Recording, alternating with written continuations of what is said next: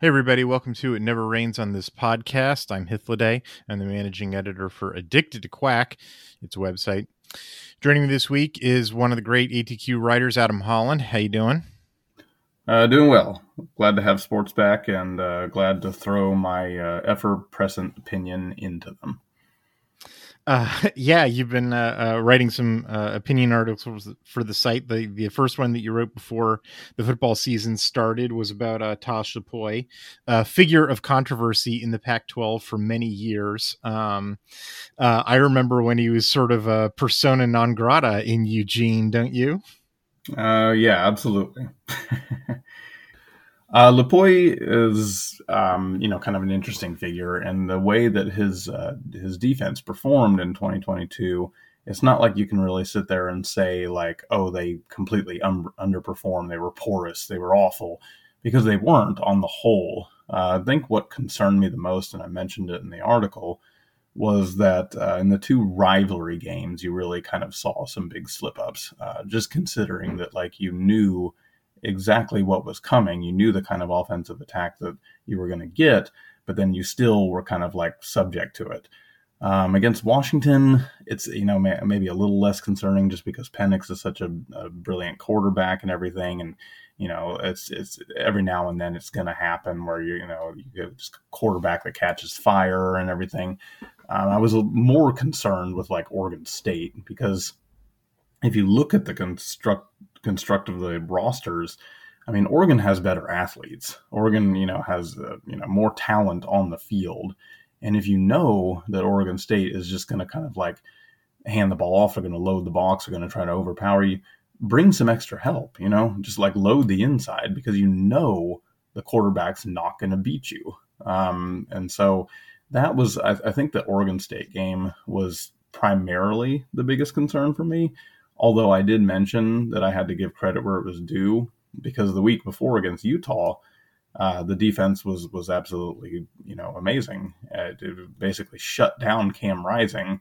And, everybody talks, and myself included, about kind of Bo Nix hopping around on one foot, being able to win that game for Oregon. But really, it was the defense that won that game for Oregon. And so that's why it kind of like doesn't make as much sense. Because you see such a brilliant performance like that, and then the very next week you literally just see a complete collapse against a team that you're more talented than and you should beat. And so that's kind of where the concern came in for me. You're totally right, Adam, that it's like, it's not anybody who wants to just say, aha, I've got this cracked, it's this one thing, or like, I totally know what the answer is. Just like, I think you're lying, because first of all, like, it wasn't one thing, right? Like, he did have excellent defensive performances against offenses, like several top 25 offenses. Utah was one of them. Arizona was one of them. UCLA was one of them. BYU was one of them. Like, all of those teams finished in F plus top 25, and Oregon had excellent defensive performances and like creative defensive performances. Against Arizona, they played a 33 stack defense with 3 cornerbacks on the field. Like, it wasn't just like they out talented them and like Tosh Lupoi didn't have to show up, like, or that Utah, I've been writing for years about like how it makes me pull my hair out whenever I have to do film study on Andy Ludwig at Utah, because it's like his offense is so predictable that I don't understand how every DC in the Pac-12 doesn't shut him down. And then, and so it's like doing the film study on all those other DCs, I'm just like, how are you getting a paycheck? And then, Tosh Lupoi plays him and Tosh Lupoi shuts him down. I'm like, okay, you should get a paycheck, Josh, right. And like, or think about all the play caller, the DCs who struggled with Chip Kelly, not Tosh Lupoi. He did a very good job of containing, limiting that dude to field goals. Hell, he did he limited, Washington to field goals. I mean, yeah, they were unstoppable within the 20s, but like, got him to kick field goals You know, there are some explosive plays, but then, but that's the flip side of the coin, is that like the like, where was the 33 stack defense with 3 cornerbacks on the field that, that they fielded against Arizona? Like Washington is just Washington is just a somewhat slightly different version of Arizona's offense. And it's like, I don't understand why the same creativity in pass defense against Arizona's defense or Arizona's offense they didn't show against Washington. Now, look, schematically, I understand they're different. Don't got to tell me that. For anybody like scheme nerds who are listening to this, who are like, hold up, they are different offenses schematically. Look, I know, man. Like, it's not like I didn't do the film study on them, but like, what is 100% the case is that Oregon was playing just, sort of their standard, defense, and they were conceding the middle of the field and then just deciding to bow up in the red zone and force them to kick field goals, which I do think is actually a viable strategy and would have won them the game if it wasn't for Nix getting hurt. But it's like, it would have won them the game, 44-36, it wouldn't have, why concede the middle of the field if you don't have to? I think they had the ability to do that. And I know because they shut down Arizona, but so it's like, well, or the other like excuse that people make for Oregon's defensive performance last year. And I don't think it's like a non-valid excuse, which is that like, hey, it was the first year in the system and they didn't have the personnel, they need to mintify this scheme. And like, well, what does that mean exactly? Well, the linebackers were all, were the wrong body types. They were all run pluggers instead of pass stoppers. Okay. So what the hell happened against Oregon State? If your entire defense was configured to be, a Tim DeRuyter style, stop the run defense, then why didn't they stop the run? I'll buy that for why they, might have struggled against Washington but then they totally should have shut down Oregon State's run game. And instead they just like completely took a nap, at the end of that game. Like, I'm still baffled about why that happened. Like, I still have no answer whatsoever. It doesn't make any sense whatsoever. I mean, part of the reason is special teams disasters. Like, I mean, it was 4 consecutive special teams disasters, but like, it's still the case that Oregon State had, I think, effectively 17 successful runs in a row. And in which Oregon did not like effectively successfully, stop any of those runs. And it's not like that, it's not like they were really tired, and it's not like they had inferior athletes. No. And it's not like they had a hard time stopping it's not like, in the first like 3 quarters of the game, they were doing a pretty okay job of stopping the run. Like, if it were the case that like Oregon State had a superior run scheme that Oregon just couldn't stop them at, then like, what was the explanation for the first part of the game in which their run defense numbers were pretty good? It's just like, they really just like went to sleep at the end of the game. And like, look, man, like, I don't really understand, because they won't tell me who's truly in control of the Oregon defense. Because like Dan Lanning, was the defensive coordinator at Georgia, and like Matt Powledge was the co-DC. So like, maybe this is unfair to lay at Tosh Lupuy's feet 100%. But like, look, dude, he's the one who's on the field wearing the headset and clapping in guys' faces. Like, if anybody's job is to motivate the players and get them not to give up 17 consecutive successful runs, it ought to be Tosh Lupuy. And like, he didn't do that. So like, yeah, like, that's 100% fair to lay at his feet. Like, what the hell, man? A performance like that, just it can't happen with a team as talented as Oregon, with the athletes that you have, with like the playoff, with like the conference championship game in the playoff on the line, Rose Bowl, all that kind of stuff on the line. Yeah, it's just like, it's not, that's just not acceptable. So, so for anybody saying like, I think I've got this guy totally figured out. Like, I don't think you do, because there's too many different like data points. And for anybody who's saying like, oh, he just 100% sucks at his job in every game, week in, week out, and he never does anything good, that's not true. And for anybody, but it's also not true like, oh, he didn't have the players to stop the run. No, there's a bunch of data points that contradict that. Of or course that like he didn't have control of that aspect. No, there's a bunch of data points that contradict that. It's just like, there's no there's no easy answer. Yeah. Yeah.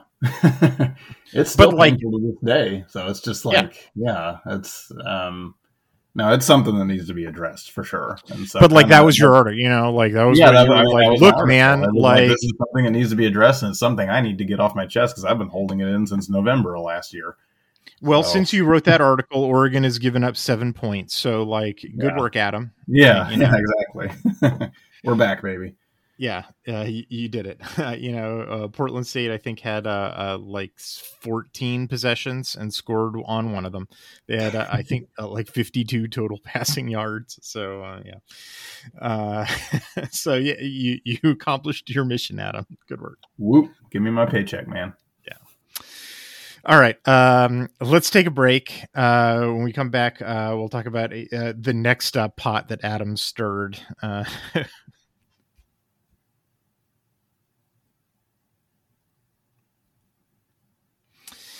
Okay. So the next like controversy that you decided to step into was Oregon's next most favorite dude wearing green and yellow, which is Ty Thompson. What do you think about that dude, Ty? Adam? I almost called you Tosh Lapoy. Sorry about that. Yeah, no, maybe I am at this point.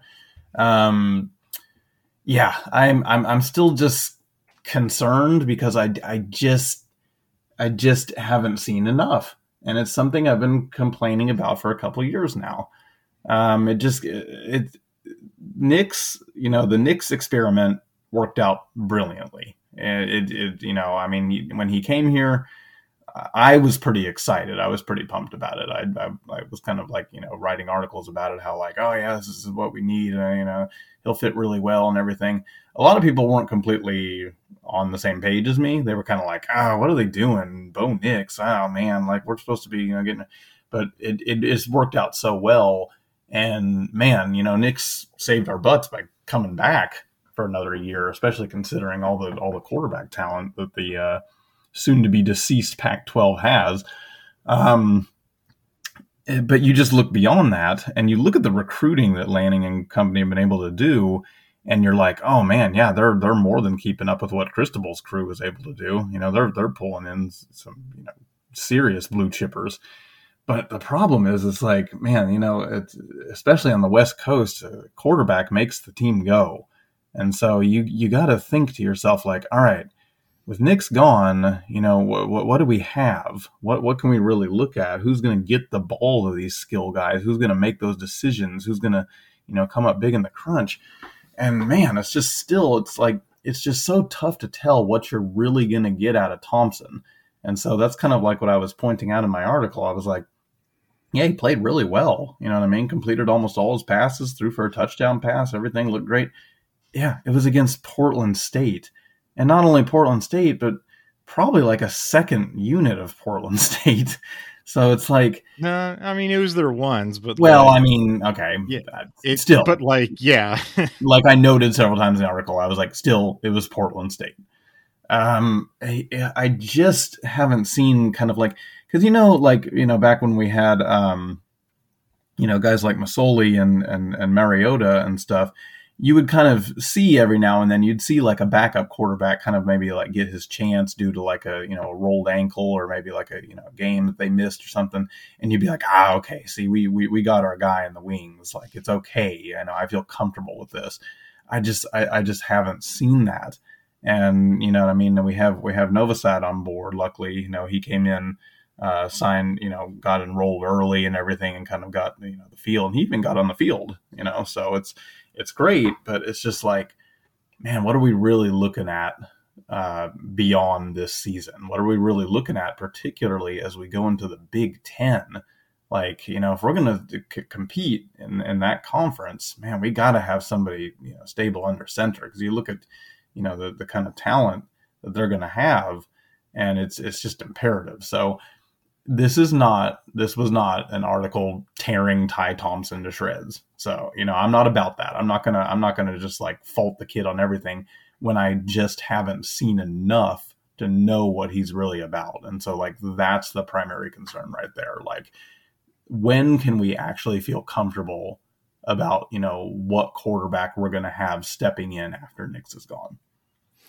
The thing about Thompson that just like, so, this off season, I put the tape back on because I don't usually watch much garbage time. I save garbage time for the off season.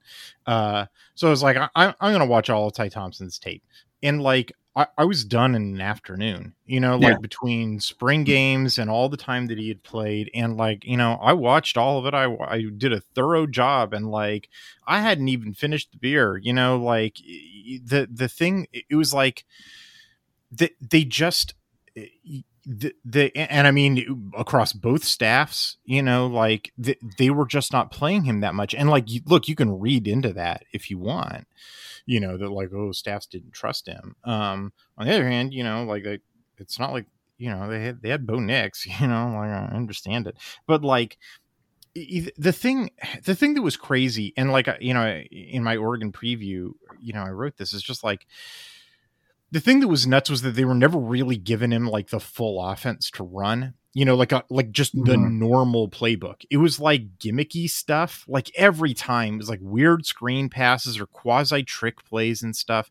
And like the thing that was kind of a relief about the Portland State game, and yes, you're right, it was Portland State, but it was like the drive that they put, the drives that they put him into play, it was like, oh, look, it's the normal offense, or like what I expect to be like the normal offense under Will Stein. It was just like, just operate the, here are some RPO reads, and here are some runs, and here are some, passes. And it's not like gimmicky stuff, it's like, hey, stand in the pocket and try to find somebody to throw to, or like, here's a quarterback draw, like, and it was like, and like, here's the thing about Thompson is just like, you never had, as like my little film study mini project demonstrated, it's like, you never had the film to just straight up say, like, when I'm doing like real film study projects, like what I'm looking for is to do like a real like scientific experiment where it's, I can like control the variables, or like I have a big sample size and I can say, okay, you ran this play 40 times, and that was enough times that I can control out, these sort of like weird circumstances. And, in the 30 times that remained, you ran it against this poor defense, this 10 times, and this okay defense these 10 times, and this great defense these 10 times, and these are how you performed, this and this, and this is how it averaged out. And like, okay, I can control or like, you ran to the outside these times and the inside these times, and so this is how your numbers compare. And it's like, I couldn't do any of that for Ty Thompson. Yeah. I couldn't do anything close to any of that, for Thompson. And so what you were just sort of left with was like, man, Ty Thompson gives me bad vibes. And like, oh man, I hate that stuff, I hate writing that stuff. I hate confronting fans who are like, yeah, but Ty Thompson gives me bad vibes. Yeah. Like, because like, how do you, that's like a non-falsifiable No. thing, like, here's the thing too. I mean, anybody that's been on ATQ long enough knows that in 2017, I completely decimated Braxton Burmeister in all my articles and everything. Well, you could see it with Braxton Burmeister. You could see the noodle arm. You could see balls like falling into the dirt, You could see this kid on the field for half the season as the starter, unable to complete vertical passes. And it's like, okay, I have a reason to rip into him now. He's like playing at the University of Oregon as the starting quarterback, and he can't throw the ball down the field. You hit the nail on the head. With Thompson, you don't have half a season as the starting quarterback to look at. All it was like, Ty Thompson gives me bad vibes. But like, look, man, even me, even like the scientist, back off, man, I'm a scientist. Even me, I'm just like, Ty Thompson gives me bad vibes. So then when he went in at Portland State, like, I'll tell you the thing more than anything else, like, it wasn't the like, ooh, finally I have oodles and oodles of tape to look at, because I still really don't, or like high quality tape, because I still don't really have that too. You're right, it was Portland State. What I liked more than anything else was just the cloud lifting. It's just like, well, I don't have bad vibes, great, Yeah. So And I don't have bad vibes about Austin Novosad either. Like I'm glad that it's sort of like that's gone, and I feel like I can just sort of like look at him with fresh eyes. No, yeah, and so I mean, I don't want people to take the title of my article out of context. I wasn't saying like no in the sense that like no, they're like terrible. hooray, like like be worried. I'm just saying we still can't be like, all right, Thompson got in and completed a lot of great passes under a normal offense against Portland State. We're set to go. Next year will be a breeze. No worries. No nicks, no problem. Like, I'm just saying, no. It's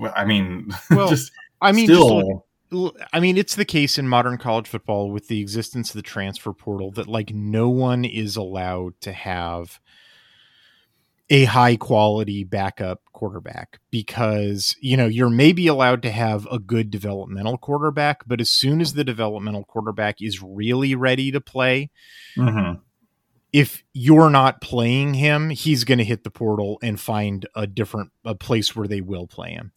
And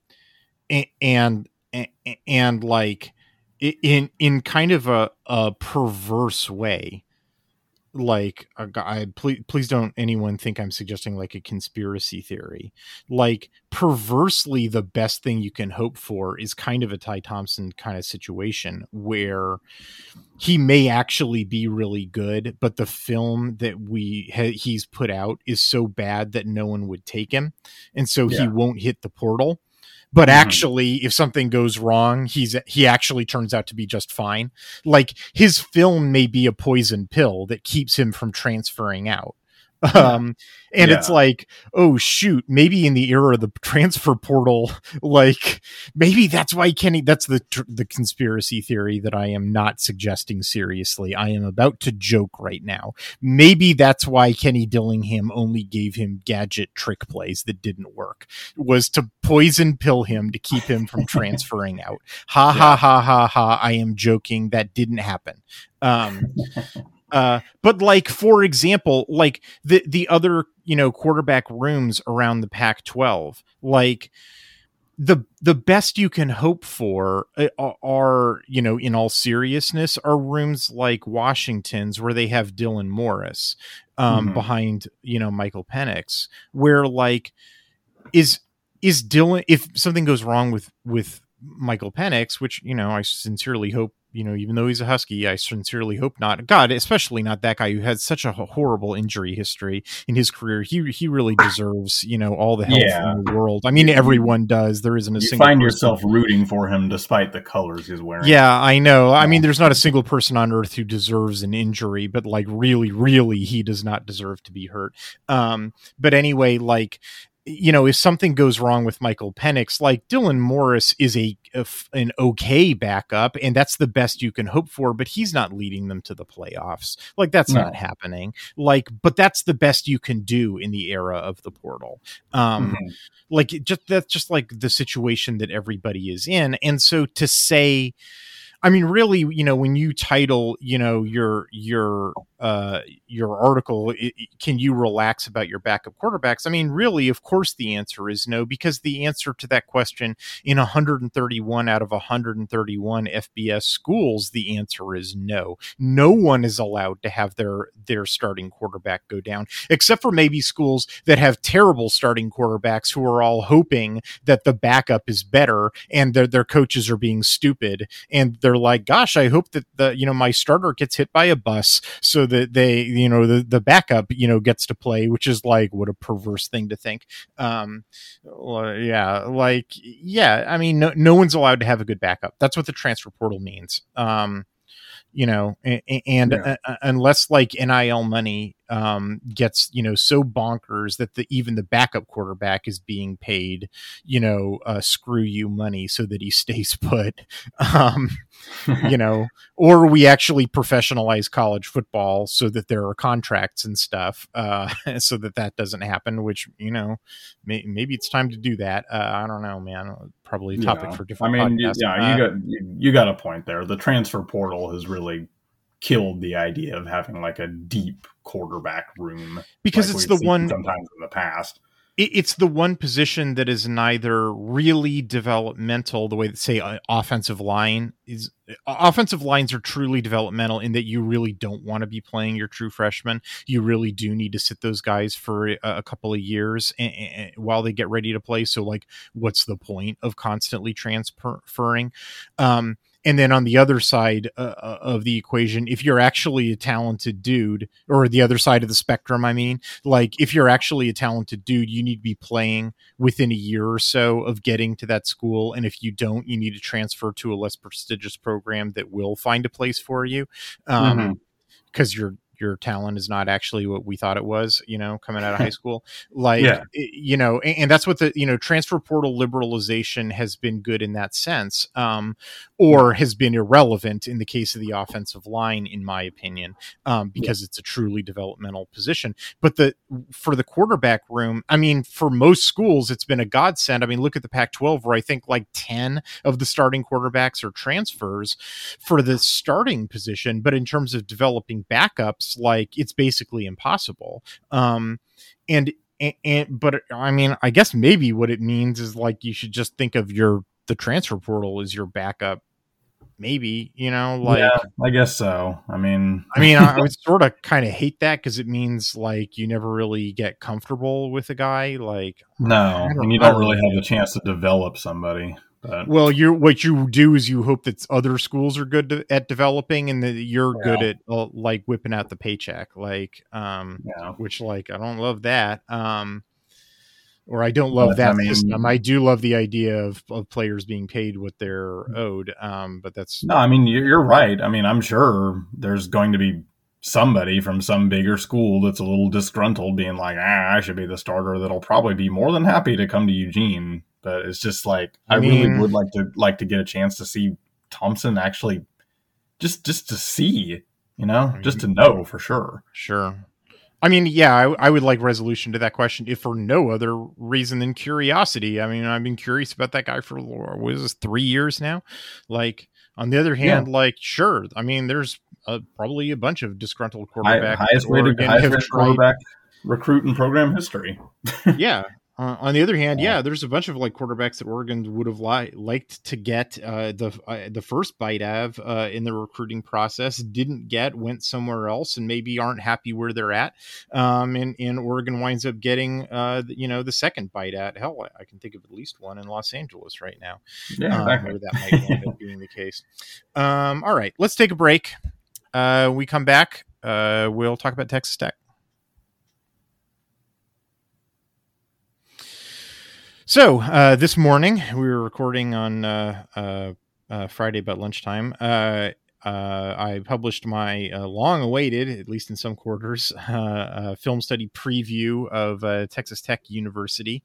I'd done my film study of their 2022 season during the summer. Actually, somewhat unbeknownst to me, or I guess I knew it in the back of my head, I have done 2 years worth of film study on their offensive coordinator, Zach Kittley, because I watched he was the coordinator at Western Kentucky in 2021, and I watched all of that film because Carlos Lachlan, Oregon's running back coach, was there, and Noah Whittington, the running back, they were there in 2021. So I already had that. So I've literally watched every snap of that he has been the offensive coordinator for at the FBS level. So I'm pretty familiar with that, which, like, a bunch of Texas Tech fans, when I published my article, were just like, oh my God, you went and did that deliberately? And I was like, well, not deliberately, but yes. So anyway, it was, and then I went and watched their, Wyoming game, of course, which stole my thunder a bit, because like I wasn't super impressed with Texas Tech, even though like lots of folks over the offseason were like pronouncing them like dark horse playoff candidates. And I was like, no, man. Well, so much for that idea. I mean, over the years, I have written a lot of preview articles, like Utah in 2019, when Oregon played them in the conference championship game, and like USC in 2020 in the conference championship game, and like Ohio State in 2021, and like BYU in 2022, when they were like riding high going into playing the Oregon game, undefeated going into those games. Utah technically wasn't. They dropped some non-con games. And I was like, I've watched all this team's film. I think that they're beatable in this way, in this way, in this way. And, got a lot of pushback, like, you're smoking crack, dude. And I'm like, am I? And then Oregon wins, and I get to be like, and so then Wyoming kind of stole my thunder. I was like, yeah, thanks a lot, Wyoming. Yeah, I know. On the other hand, they made selecting the film clips really easy because like what I thought I would have to do, what I sort of thought might happen was that Texas Tech would win in like maybe a 10-point game. Like it wouldn't be comfortable, but they'd win. And then like I wouldn't have really good film to sort of illustrate some of the issues with Texas Tech. So I'd have to go back and pull up the 2022 film and be like, well, here are the issues that I noticed in their 2022 film, which I suspect persist into 2023. And then people would be like, no, we fixed all those problems. Don't you understand? But they can't say that now because they do persist, and they were all over the 2023 film against Wyoming. And so it was just like, look, 100% of my clips were from the Wyoming game. Like I didn't have to go stretching for any of that, but it was really interesting that like, oh my God, this team was just like total. The team that showed up against Wyoming in Laramie last Saturday, I mean, carbon copy. It was totally the same team. I mean, like they didn't change a thing, which like I was sort of expecting them to, good or bad. I was expecting to see changes. Like that's what I was expecting to spend my week doing, was identifying, like going through and being like, okay, this changed and this changed. And like, okay, they kept this, but they moved that. And like, nope, same team, carbon copy. Yeah. Exactly all the same patterns obtained. Well, with one or two differences, like they lost a running back, and then I was able to illustrate like, here's what they lost when they lost that running back. But or like they had to shuffle around some of the linebackers. Here's what they lost when they shuffled around those linebackers. Or like they added a particular like cornerback, interestingly from Fresno State, who like I previewed when Oregon played Fresno State. So it was like, hey, look, here's this film from that game, like, it's like, the interconnections in the West. Anyway, it was just minor or relatively minor stuff, but like, boy, it was really surprising to me how much this team was like, like I like to say that film studies, no joke, that this process really teaches you like very deep insights into a team that go way beyond the superficial stuff that you get from most quote unquote professional journalists that you see covering college football. But like, even still, you expect there to be off-season changes that like, really put me through my paces in the week leading up to the game. This was a breeze to write. This was probably the easiest, like, I don't mean like easy, like Oregon's going to have an easy time with Texas Tech. I don't mean it that way. I mean, me personally, as in my writing process, this was a very easy article to write because like I had all of this was like laid out already in my head. And then the team that showed up in Laramie was like exactly 2022's team. They didn't change anything. Yeah. For good or bad, I should stress that too. Like they didn't make any bad changes either, to their credit. Like things that were working for them, they kept all the stuff that was working for them. Yeah. It's doesn't sound like you had a whole lot of deep diving to do on that one. It was a deep dive. It's just like the deep dive was done on like August 1st when I finished watching all their film, and then I was like, and then I stopped and did other things. I watched all the Hawaii film, and I'm Portland State, and I finished up I did other projects, and then I was like, because it was like, well, there's no point until like fall camp for Texas Tech when I'll catch up on some news, and then they'll play Wyoming and I'll catch up on some news and so forth, but I was like, but no, it turned out I was all done on August 1st, like, so given what you've seen, how would you suspect this to play out? What do you think are some like areas that Oregon needs to attack?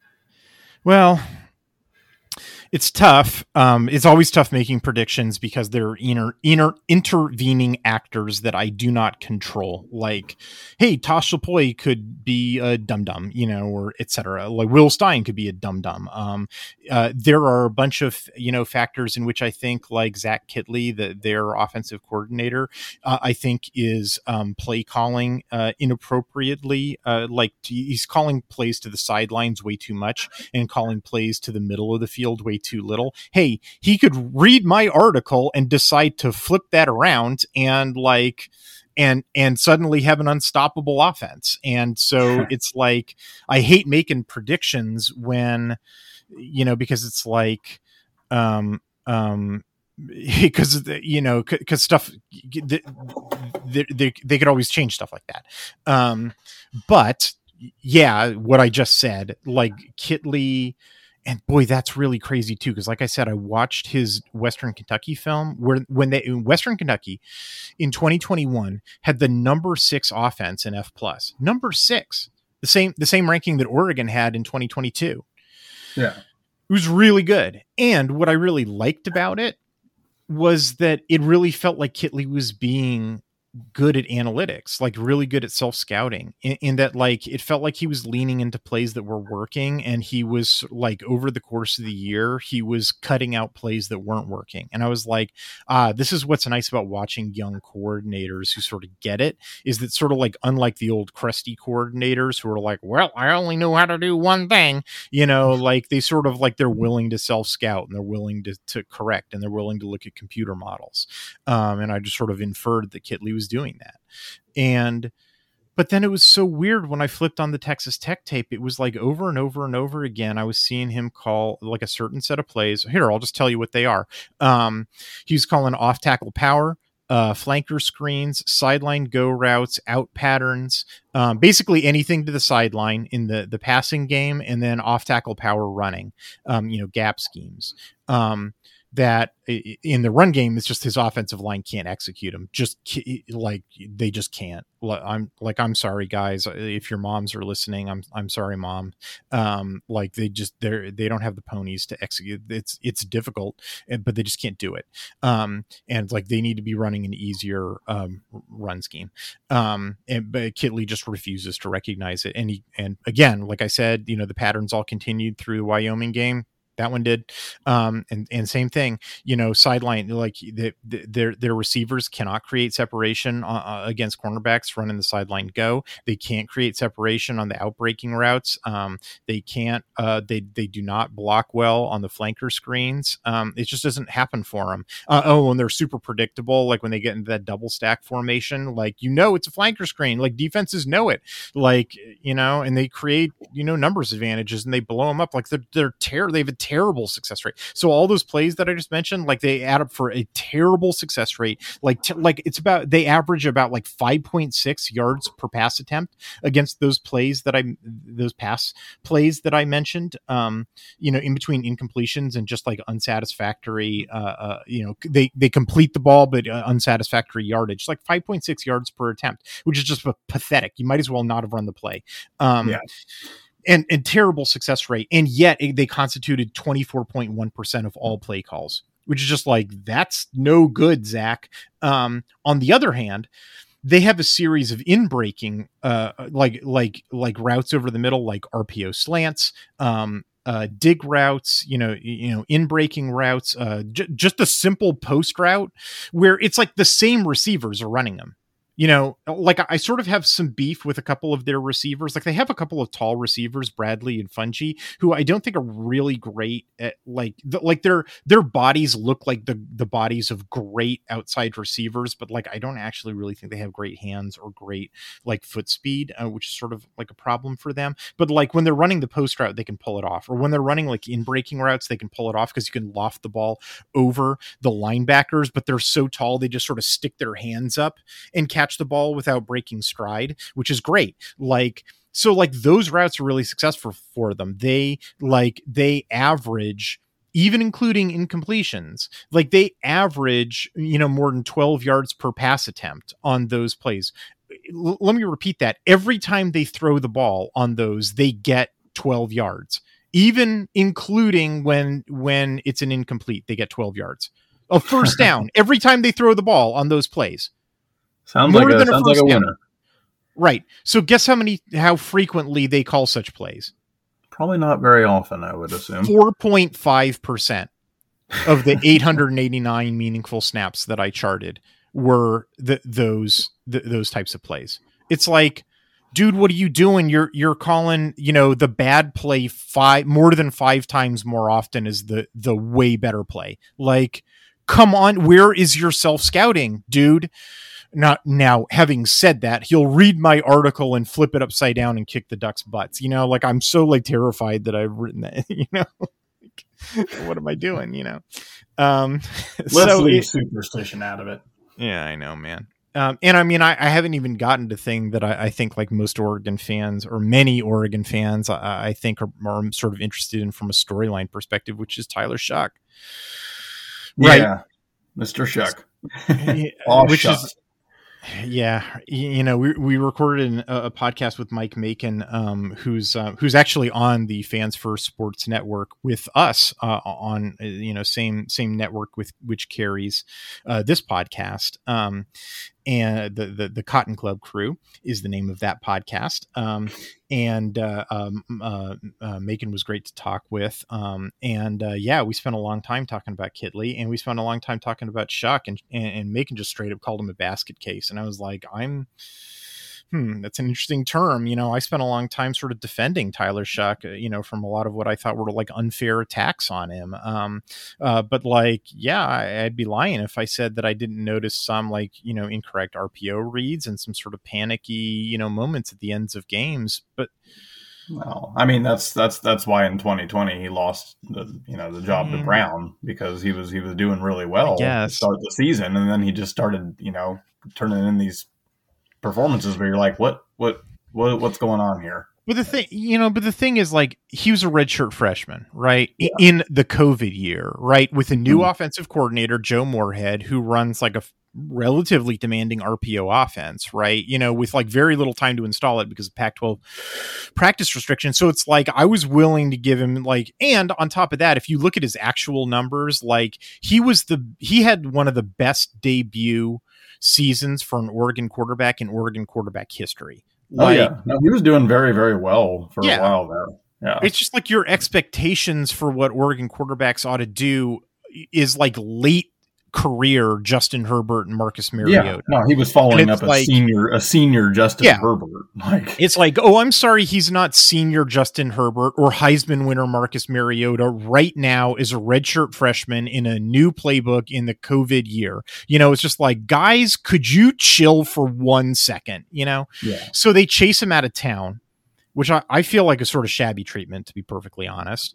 Mm-hmm. So he lands at Texas Tech. Well, what happens? Like, the universe continues to treat him pretty shabbily. He wins the job in Texas Tech in week 4 of 2021. He breaks his collarbone against Texas, which, like, I feel like Oregon fans should be pretty sympathetic to, because that's what happened to Justin Herbert in 2017. Yeah.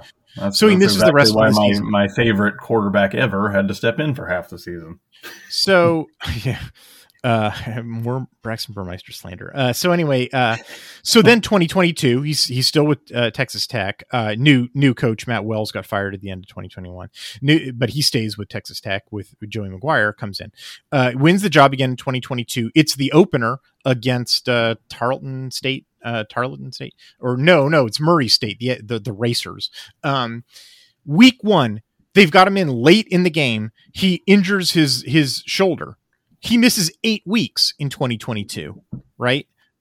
Which sort of like throws off some of the numbers from 2022 and became a bit of a challenge. But anyway, like, and then he comes back and he plays this weird grab of opponents where it's like Kansas and Iowa State, which had like this really good defense, but like really terrible offense. And so like they kept getting good field position. And then like Oklahoma under Venables, which like didn't make a bowl. It was so bad. Or maybe they made a bowl. I forget. But then they lost the bowl. I forget. And then like Ole Miss, which like packed it in, like was rebelling. Ha ha ha. against Lane Kiffin. It was like this weird grab bag, but like he won all those games, but I was sort of still like, I don't know, this is a good team.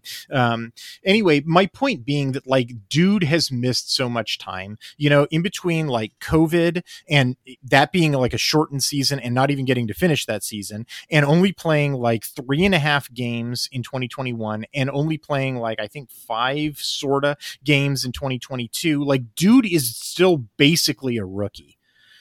Like he's a 5th-year quarterback because he came in 2019. Dude is still basically a rookie. And so anybody who like watches his tape against Wyoming, and if you want to do that, read my article. I got a ton of clips of that dude. And anybody who's just sort of like, I can't believe this 5th-year quarterback is still making rookie mistakes, is sort of like, dude is a rookie.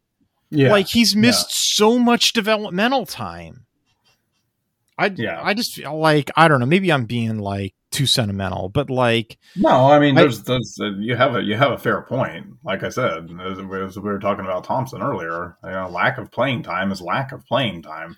It's not just playing time. It's just like his practice time hasn't been very valuable because like, you can't practice with a broken collar. You can't throw balls with a broken collarbone because like it's like that. That's what, I don't know if anybody's ever had a collarbone break. It's one of the most painful things you can experience. Like, and you basically can't move your upper body. Don't let Justin Herbert, kind of shrugging it off in 2017 fool you. That's just Justin Herbert being how tough he was. Yeah. And I mean, I guarantee you that dude wasn't throwing balls. And we all know what kind of, developmental issues that Justin Herbert had in college. Like, let's not forget, we were all kind of griping with Justin Herbert every moment that he was there. Like, why are you missing those reads, Justin? Let's not pretend that the Chargers version of Justin Herbert was what we got at Oregon that whole time. And I feel like it's appropriate to trace some of that to the missed developmental time, during his collarbone injury. And if you're willing to make that, extend that credit to him, hey, be fair, do that for Shock, because he had the same injury. Anyway, I think that there are, a bunch of problems with Texas Tech's offense. I mean, you talked about their offensive line. Their offensive line's god awful. Like there's a bunch of problems with their offense. If the way, your theories about Tosh Lupoi will be tested, there is every reason to believe that if, I mean, I guess I'll put it this way, discounting the factors that cannot be controlled or predicted, like will Texas Tech's stadium be a super scary place to play? What will the climate be like? I mean, like the physical, like the weather, climate, psychological factors. Will the game plan be different? Will Lupoi do something crazy, et cetera, et cetera. Discounting all of that and just looking at talent and scheme, the stuff that I actually study, in film study, like, Oregon's defense ought to shut down Texas Tech's offense. Yeah. I mean, not like 0 points, but like should be, pretty effectively limit their ability to score. Definitely under 20, maybe even single digits. I don't know about single digits, but like, under 20 during meaningful play, who knows about garbage time. Under 20 under meaningful play, is a reasonable thing to expect, with this matchup. If they don't, if there's like a point explosion, that isn't caused by other factors, like, look, we're going to have to watch the film and be able to say like, oh, there was a special team snafu, don't blame the defense for that, et cetera, et cetera. Like, come on, there, context matters, we'll have to watch that. But like, that will actually be, given what I've seen of Texas Tech, I would say that this would be a fair thing to measure Oregon's defensive performance by, if there's not sort of extraneous non-football factors that interfere. That's how I would put that. Sounds good. On the other side of the ball, Texas, they were really people. I feel like it's very strange how many times I've said this and people don't get it, or how many times I read folks assert that Texas Tech was an offense-led team, not a defense-led team last year. I think they're just sort of going based on reputation and it being the Big 12. Texas Tech was 110% a defense-led team last year. They were much, much, much, much, much better on defense than on offense. Now,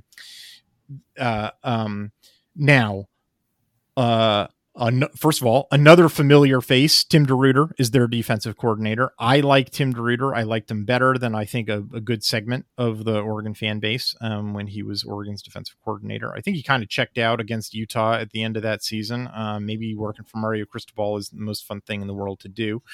Yeah.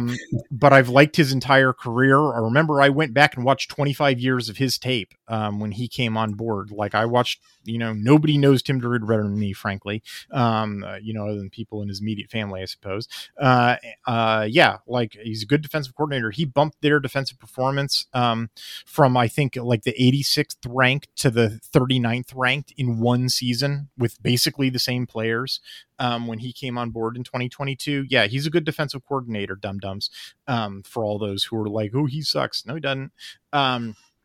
So he did, however, have some good assets and seniors that he lost. He lost a first-round edge rusher. He lost both of the inside linebackers. He lost the nickelback, who's really pivotal to that defense. He lost the starting safety. He lost all the rotational defensive tackles. Like the two best defensive players that he brings back are the starting defensive tackles, but he was rotating he was rotating them pretty extensively with some other really good, backup defensive tackles, and he lost those guys. And the guys that he has to replace them are sort of like freshmen and transfers from G5 schools who are, I'm just going to say it, they're not as good. And I think it sort of affected his game planning against Wyoming. And so it's like he's really, really, really had to reshuffle the defensive front. And then he got an injury to one of the inside linebackers during the game, which sucks. It really sucks. Like I hate it. And so like, just on balance, he got a couple of guys, some new additions, some of which are kind of interesting, but on balance, I think that the defense is probably worse than it was last year, or at least worse off talent wise than it was last year. And it was a defense led team last year. I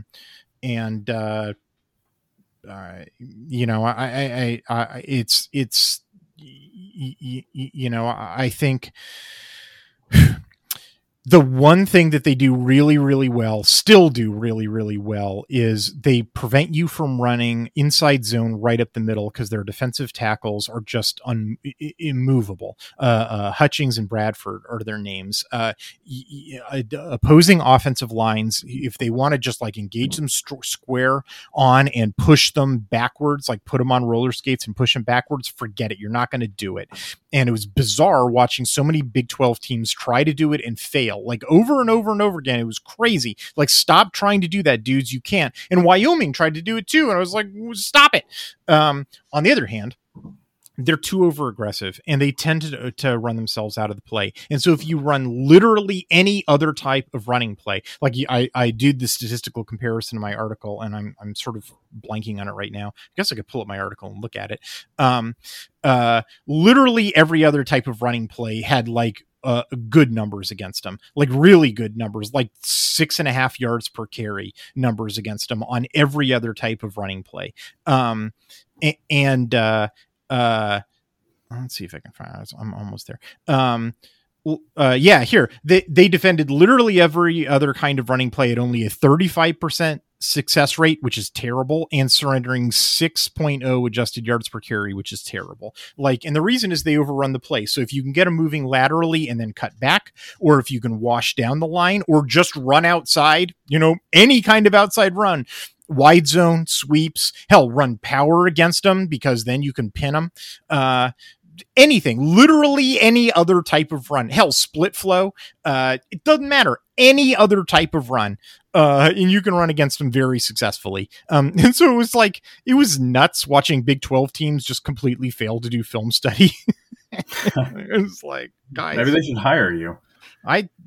Hey, my rates are reasonable. Anyway, so, but I mean, and then the pass defense is difficult because their cornerbacks, Their cornerbacks had me completely buffaloed, dude, because every time, I mean, literally every time I thought I had them pegged, they would make a spectacular play.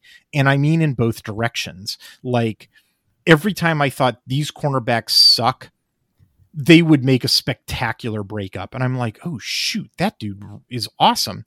And then I'd be like, oh, man, this guy really rocks. And then I would watch him get burnt to a crisp, just completely destroyed.